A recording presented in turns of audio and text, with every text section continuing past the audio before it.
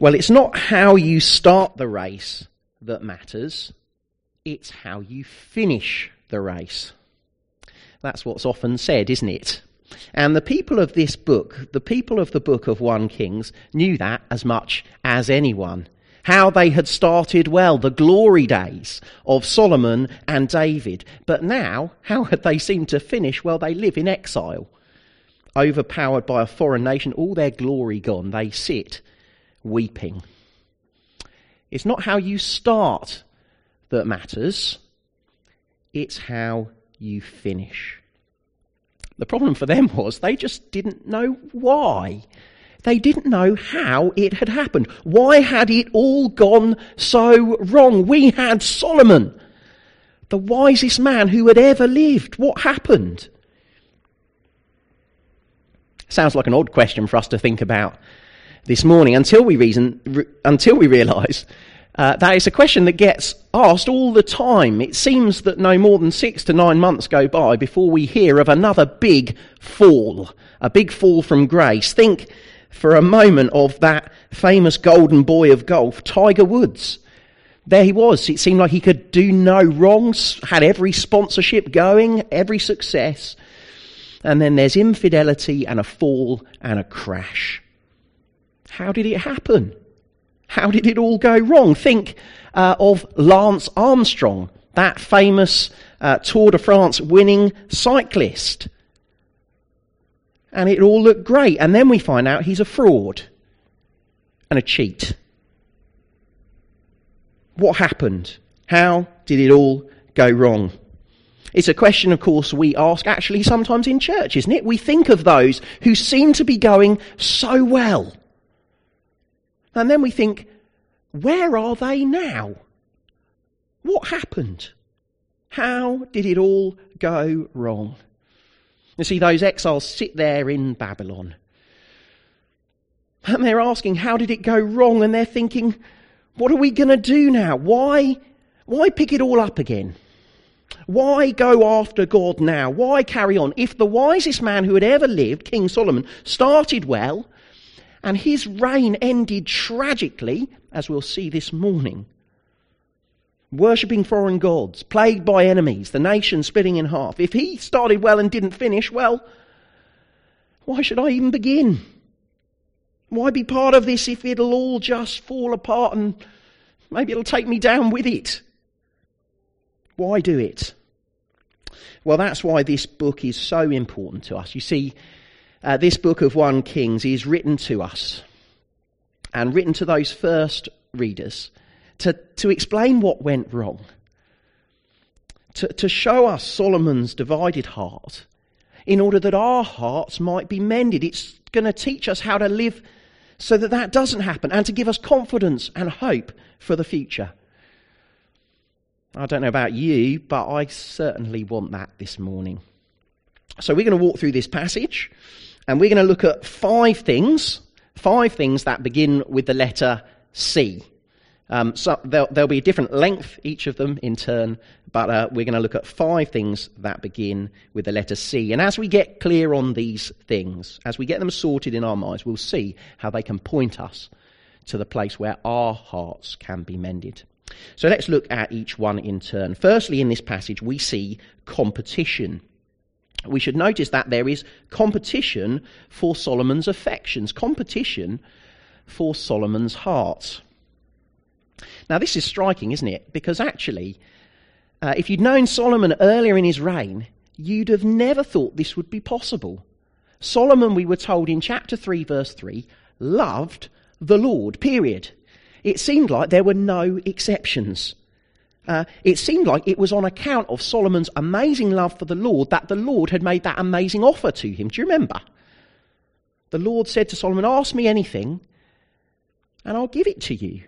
And Solomon actually doesn't want for different things and long life and riches. There didn't seem to be really any competition for Solomon's heart. He just wanted to rule wisely. And the Lord then gives him wisdom and long life and riches and so on.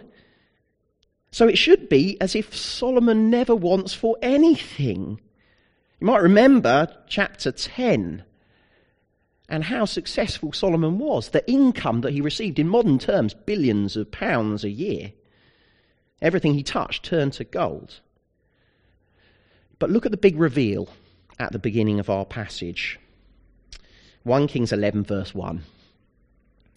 Now King Solomon loved many foreign women, along with the daughter of Pharaoh, Moabite, Ammonite, Edomite, Sidonian and Hittite women.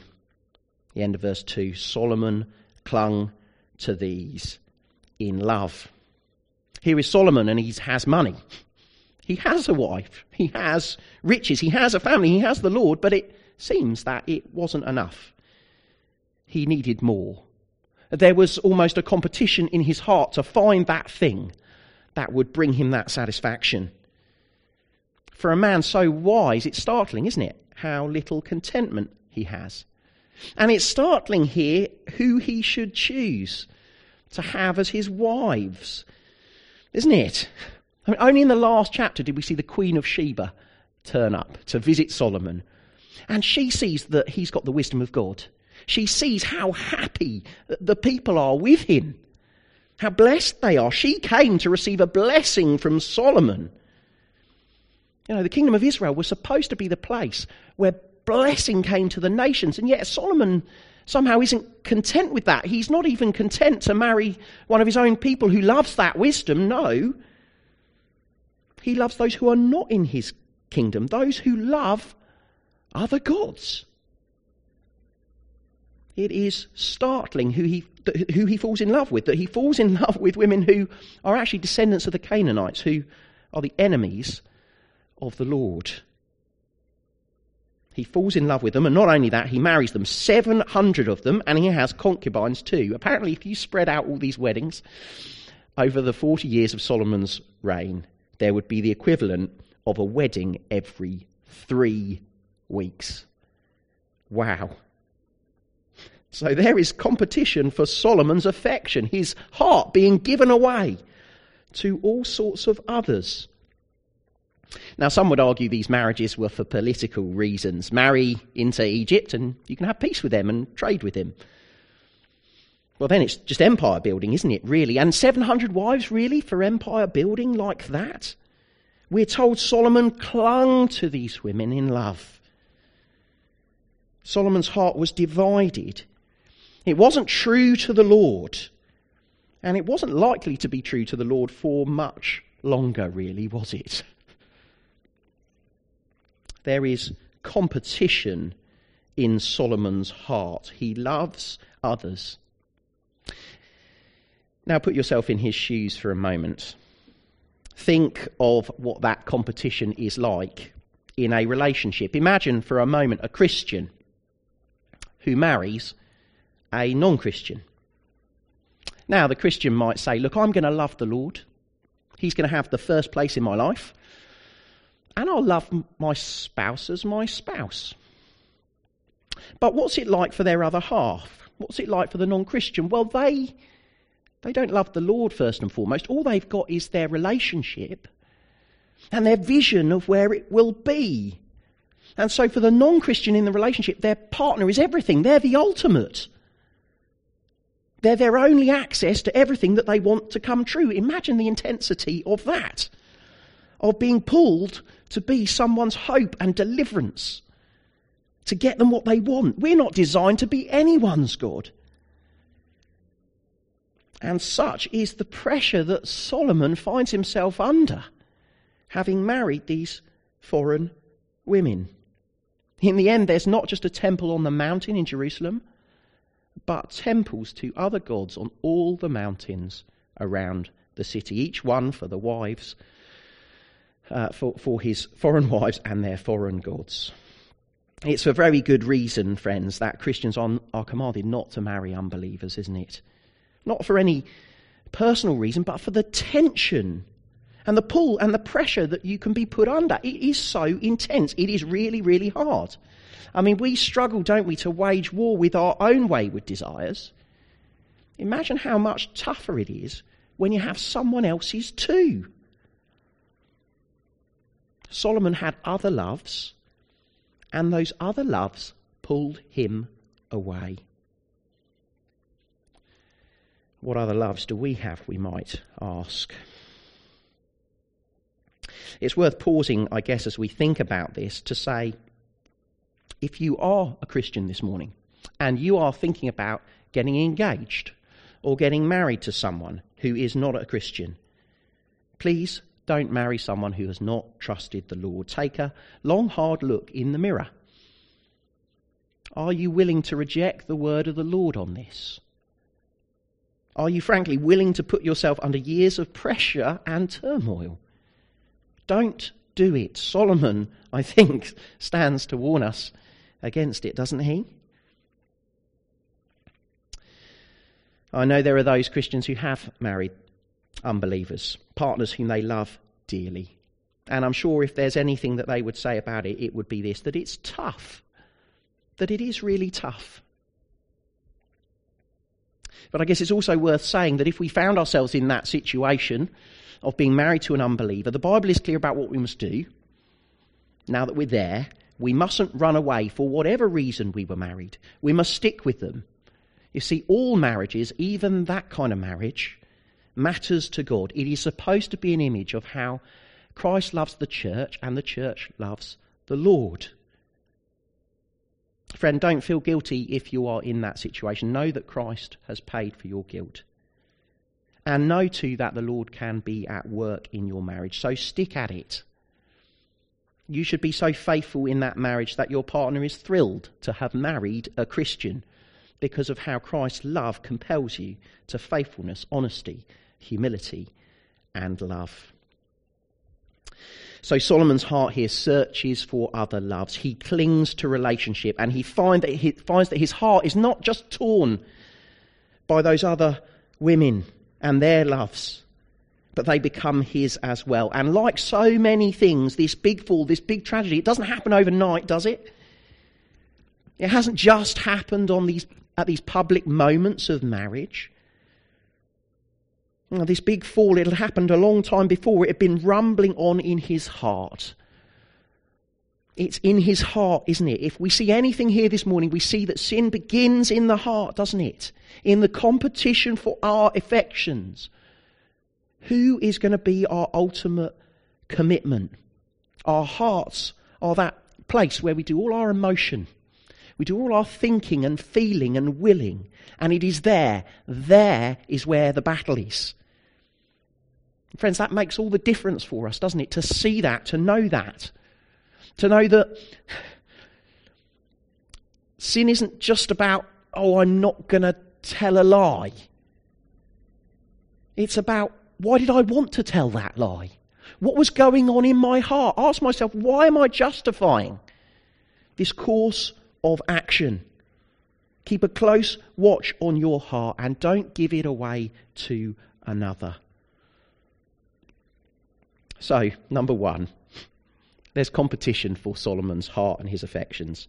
But number two, there are commands of the Lord. Commands of the Lord disbelieve. Look at verse 2. Verse 2 tells us that Solomon married all these foreign women from the nations concerning which the Lord had said to the people of Israel, "You shall not enter into marriage with them, neither shall they with you, for surely they will turn away your heart after their gods." Shocking, isn't it? Solomon, we're reminded here, ought to know the word of the Lord. Indeed, he does know the word of the Lord. Not just for the people at large that they shouldn't marry women from foreign nations, but actually that kings specifically shouldn't do it. But why then did he? I mean, I suppose if it was only one marriage, we might think, well, I guess he's wise, but he can make maybe one mistake. But it happens again and again and again, doesn't it? Surely then that can only be because he doesn't take this command of the Lord seriously.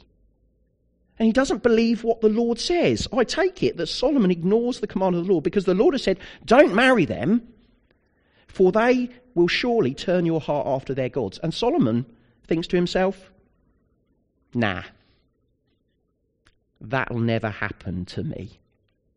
You can almost imagine it, can't you? He marries this Egyptian princess. And we can imagine the scene. You kiss the bride, you walk out the church, and there's the confetti, and the photographer comes, and Solomon's thinking, oh, well, that went all right, didn't it? My wife hasn't turned my heart away yet.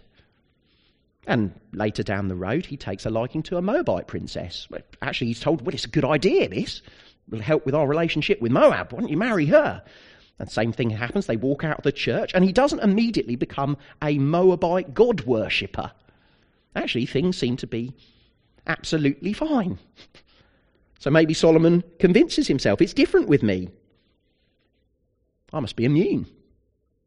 God was wrong on this. These women aren't going to change my heart, he thinks. Gosh, pause for a moment. How many times have I thought something daft like that? It's so easy, isn't it? How often have I thought either I can live on the edge, I can walk the tightrope with sin and not fall off, or I've thought to myself, it's only a small thing, that. Hardly matters at all. It'll be fine. But note the reality here, though. It's not fine, is it? I mean, it seems fine for a bit, but then it's not. Look at verse 3. Solomon, he had 700 wives who were princesses and 300 concubines, and his wives turned away his heart. For when Solomon was old, his wives turned away his heart after other gods. His heart was not wholly true to the Lord his God, as was the heart of David his father.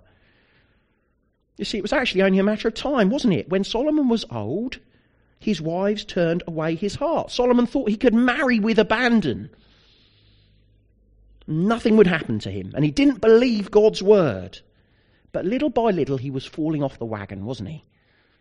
I read this week, something one pastor wrote, and I just thought this put it well.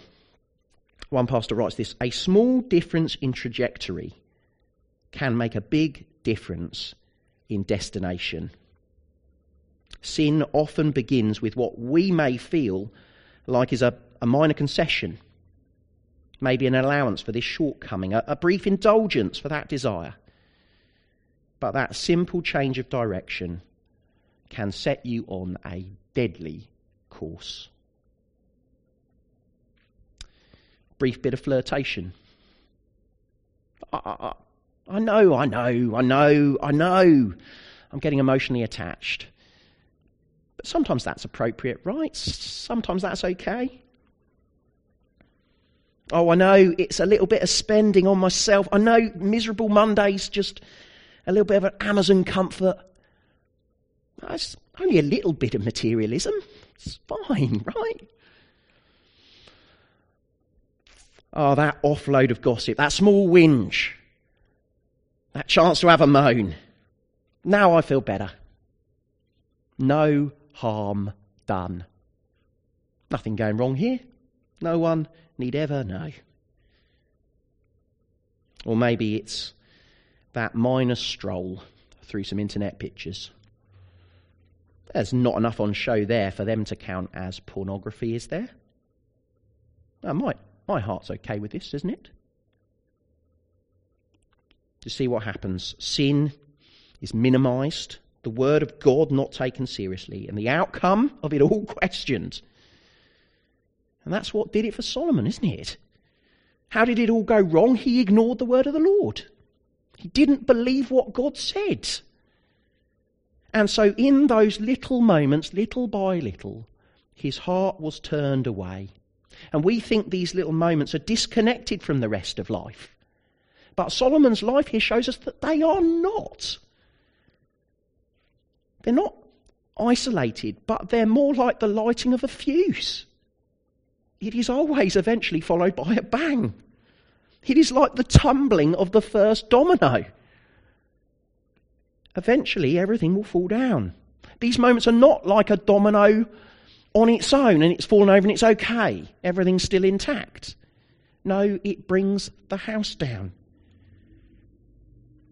I think for just a moment what a difference it would make in our own daily obedience if we saw sin like this. Solomon, in a series of moments and marriages, ignored the command of the Lord. And not long after, we see the collapse. There was competition in Solomon's heart. His heart was divided. He gave his heart away. And the command of God was ignored and disbelieved. And then, number 3, there was a collapse. What do we call it? Is it a collapse of the will? Well, no, here I think it's described as a collapse of the heart. Solomon's heart is not wholly true to the Lord anymore. And in those later years, verse 5, Solomon went after Ashtoreth and Milcom. And we see in verse 7, he built a high place for Chemosh, the abomination of Moab, and for Molech, the abomination of the Ammonites, on the mountain east of Jerusalem. And so he did for all his foreign wives, who made offerings and sacrificed to their gods. Here is Solomon, the wisest leader that Israel ever had, and he becomes a polytheist, a multiculturalist, a religious pluralist. Tragically, he doesn't bring the nations around him to the one true God, but he ends up going and worshipping them. Tragically, he who should have been famous for building the temple to the one true God spends his latter years on building projects, building temples to other gods. He said it would never happen to him. He'd never become a Muslim, an atheist, a Hindu. Well, it's happened. Amongst the people that he built temples to is Molech, to whom, I kid you not, human child sacrifices were made in his worship. It's a horror show. And verse 9 tells us the Lord was angry with Solomon. Look at verse 9. And the Lord was angry with Solomon because his heart had turned away from the Lord, the God of Israel, who had appeared to him twice and had commanded him concerning this thing that he should not go after other gods. But he did not keep what the Lord commanded. And the narrator goes to lengths there, doesn't he, to explain the history of Solomon's relationship. Solomon had broken the word of the Lord that he'd been commanded on twice. I don't know about you, but if the Lord personally appeared to me and gave me a command, I think, wow, I would listen to that. Wow, I would do that. Well, look, here the Lord has appeared twice to Solomon, and he didn't stay faithful even then. What a remarkably special and unique relationship that Solomon had with the Lord. The Lord appeared twice to him, and he was unfaithful. How awful then is this collapse? Crushing what had been so beautiful before. Oh, how wretched to have wrecked it all with God. Friends, the collapse here isn't just the collapse of things falling apart, as surely they do. And it's just as awful what happens in Solomon's relationship with the Lord, isn't it? That's what's ruined in the midst of all this, isn't it? Oh, we should stop and think about that in our own lives, shouldn't we? God brings Solomon into discipline and judgment. Verse 11 says, the kingdom will be taken from him and given to a servant. Not yet, and not all of it, but the kingdom will be torn in half. That's still to come. It's a terrible collapse. It's a terrible collapse Solomon thought would never happen. It's awful. But actually, God is kind and gracious to him here. But there are still, number 4, fourth C, there are still consequences. There are consequences. Look, the Lord is angry with him. There are consequences to come, and there are consequences in the present for Solomon, aren't there? In the rest of this chapter, we're told 3 times that the Lord raised up adversaries for Solomon. Solomon in his latter years is plagued by enemies. They're described in quite a lot of detail, actually. As you skim them, what you notice is that each of these enemies that the Lord brings up for Solomon is connected or mentioned in connection with David. One of the great things that happened for Solomon in his early years was that David's enemies were dealt with. But now it's like David's enemies come back. It's like already there are consequences. Solomon's reign being unwound. But there are consequences also in how we see Solomon actually at the end of this. The final thing we remember about Solomon is how these enemies afflicted him. And look how they're described. So look, verse 14, we're told the Lord raised up this guy called Hadad. And here are the key things we're to see about him. We're told he fled to Egypt. We're told that while he was there, he found favour with Pharaoh. We're told that by the end of that time, he said to Pharaoh, "Let me go." Remind you of anything? Hadad's story kind of reminds us of Israel's story. Fleeing to Egypt, Joseph finding favour in Egypt, and then later the people under Moses called on Pharaoh to let us go. See, here's Hadad, this Edomite, this enemy of Solomon, and he seems like Israel. And what does that leave Solomon looking like? I mean, he kind of looks like the Canaanites in the promised land to which Hadad is going. Solomon in 1 Kings has kind of been hinted at being a bit like a Pharaoh figure, actually, in the past. Now he's portrayed as a Canaanite. And then look at verse 23. We're told about another enemy, Rezon. And Rezon is described. And we're told that he forms this marauding band of soldiers in the wilderness. What does that remind you of in the Bible? Well, it reminds me of David hiding in the wilderness with his band of guys with him when Saul is after him. You see, when we look at Rezon, we see Solomon's almost feels like a bit of a Saul kind of figure. And I think we see that again with Jeroboam, the other enemy who comes up in verse 26. Jeroboam, if you skim this for his edited highlights, he's this young, successful, industrious guy in the inner court. Again, feels a bit like that harpist in the inner court with Saul, a bit like David. And he meets a prophet from Shiloh, as David met Samuel from Shiloh. And the Lord makes a covenant with Jeroboam, just as the Lord made a covenant with David. Do you see? Jeroboam looks a bit like David. And what's Solomon doing? He's just trying to get in the way. He's being a Saul figure again. You see, the consequences are that we see Solomon awfully, terribly. At the end of his life, we don't get the final word on his wonderful wisdom. He looks like a tragic figure. Oh, how I would never want that to become me. And then he's dead. And look at the final words of the book, of this section rather. Look at verse 41. It's hardly a glowing endorsement. It's pretty terse. Now the rest of the acts of Solomon and all that he did and his wisdom, are they not written in the book of Acts of Solomon? And the time that Solomon reigned in Jerusalem over all Israel was 40 years. And Solomon slept with his fathers and was buried in the city of David his father. And Rehoboam his son reigned in his place. The end. The end. Gosh, wow. Well, Ollie, I thought you were going to help us with this passage. I thought you were going to tell us something to give us hope. I thought you were going to help our hearts to be mended. Oh, we've seen the competition for Solomon's heart. We have seen the commands of God ignored. We've seen the collapse. We've seen the consequences. But now we get some confidence. Yes, confidence. Because you see, despite everything that goes wrong in this chapter, there are actually some really big positives, I think. The nation and Solomon come under judgment. And actually the judgment that was promised by the Lord was that the people would go into exile. That the Lord would cast them out of the promised land, but that he would also cast the temple out of his vision as well.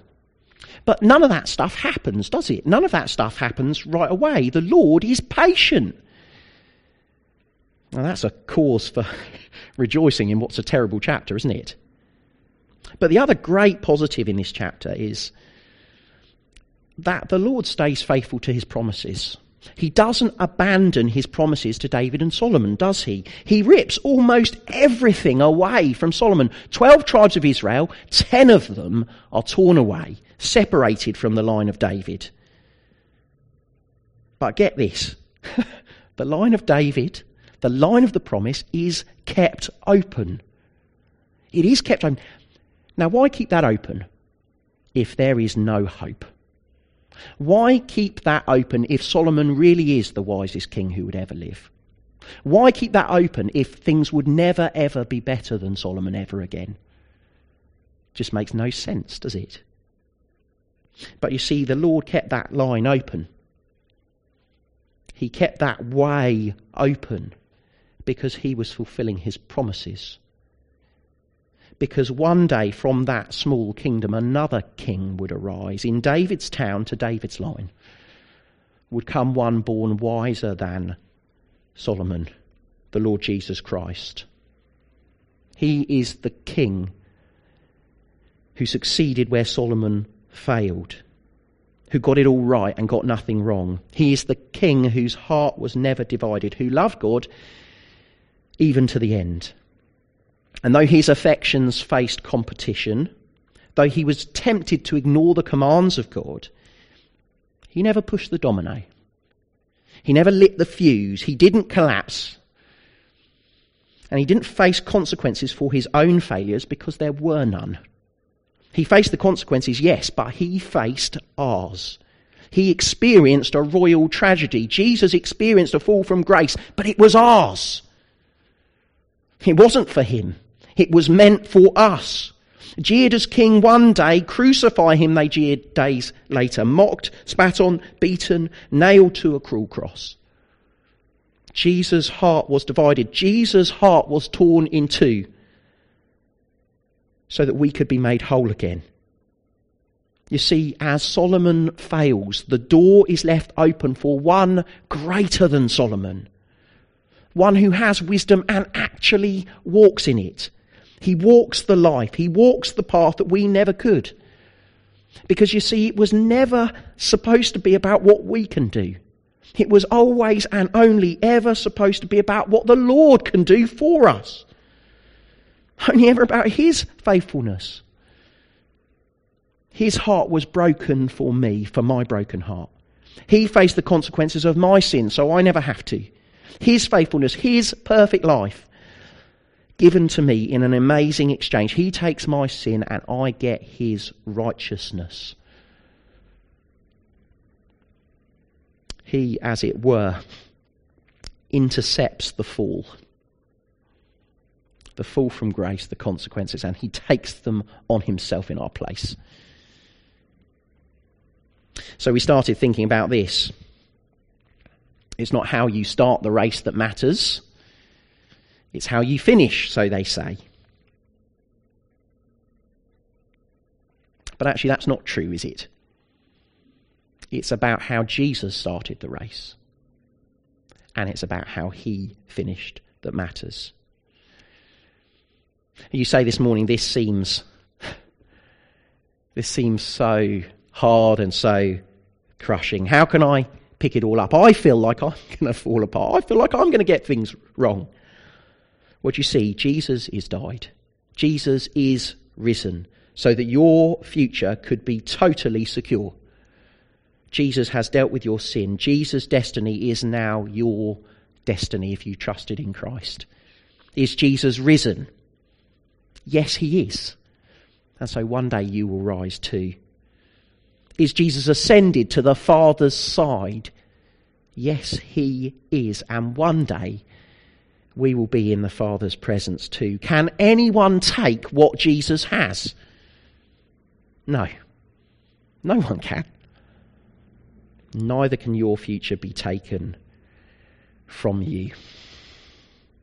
There is hope for broken hearts. There is hope for divided hearts. What about Solomon? Will we see him again? Will he be in heaven? There's a question, isn't there? Perhaps one best left hanging for us, maybe. I guess there'll be different views on that. But you see what matters most?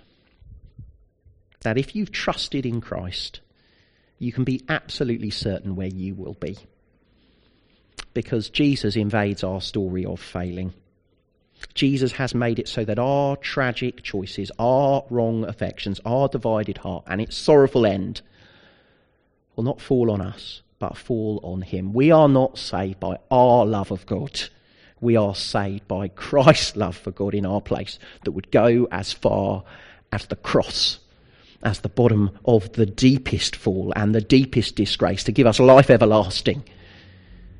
And the first chapter in something brand new.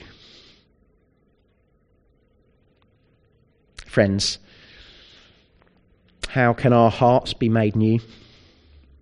How can our hearts be confident though we feel like things might fall apart? Because of this. Because it's about him. Because it's about how he started. And it's about how he finished. To the praise of his glory. Amen. Shall we pray?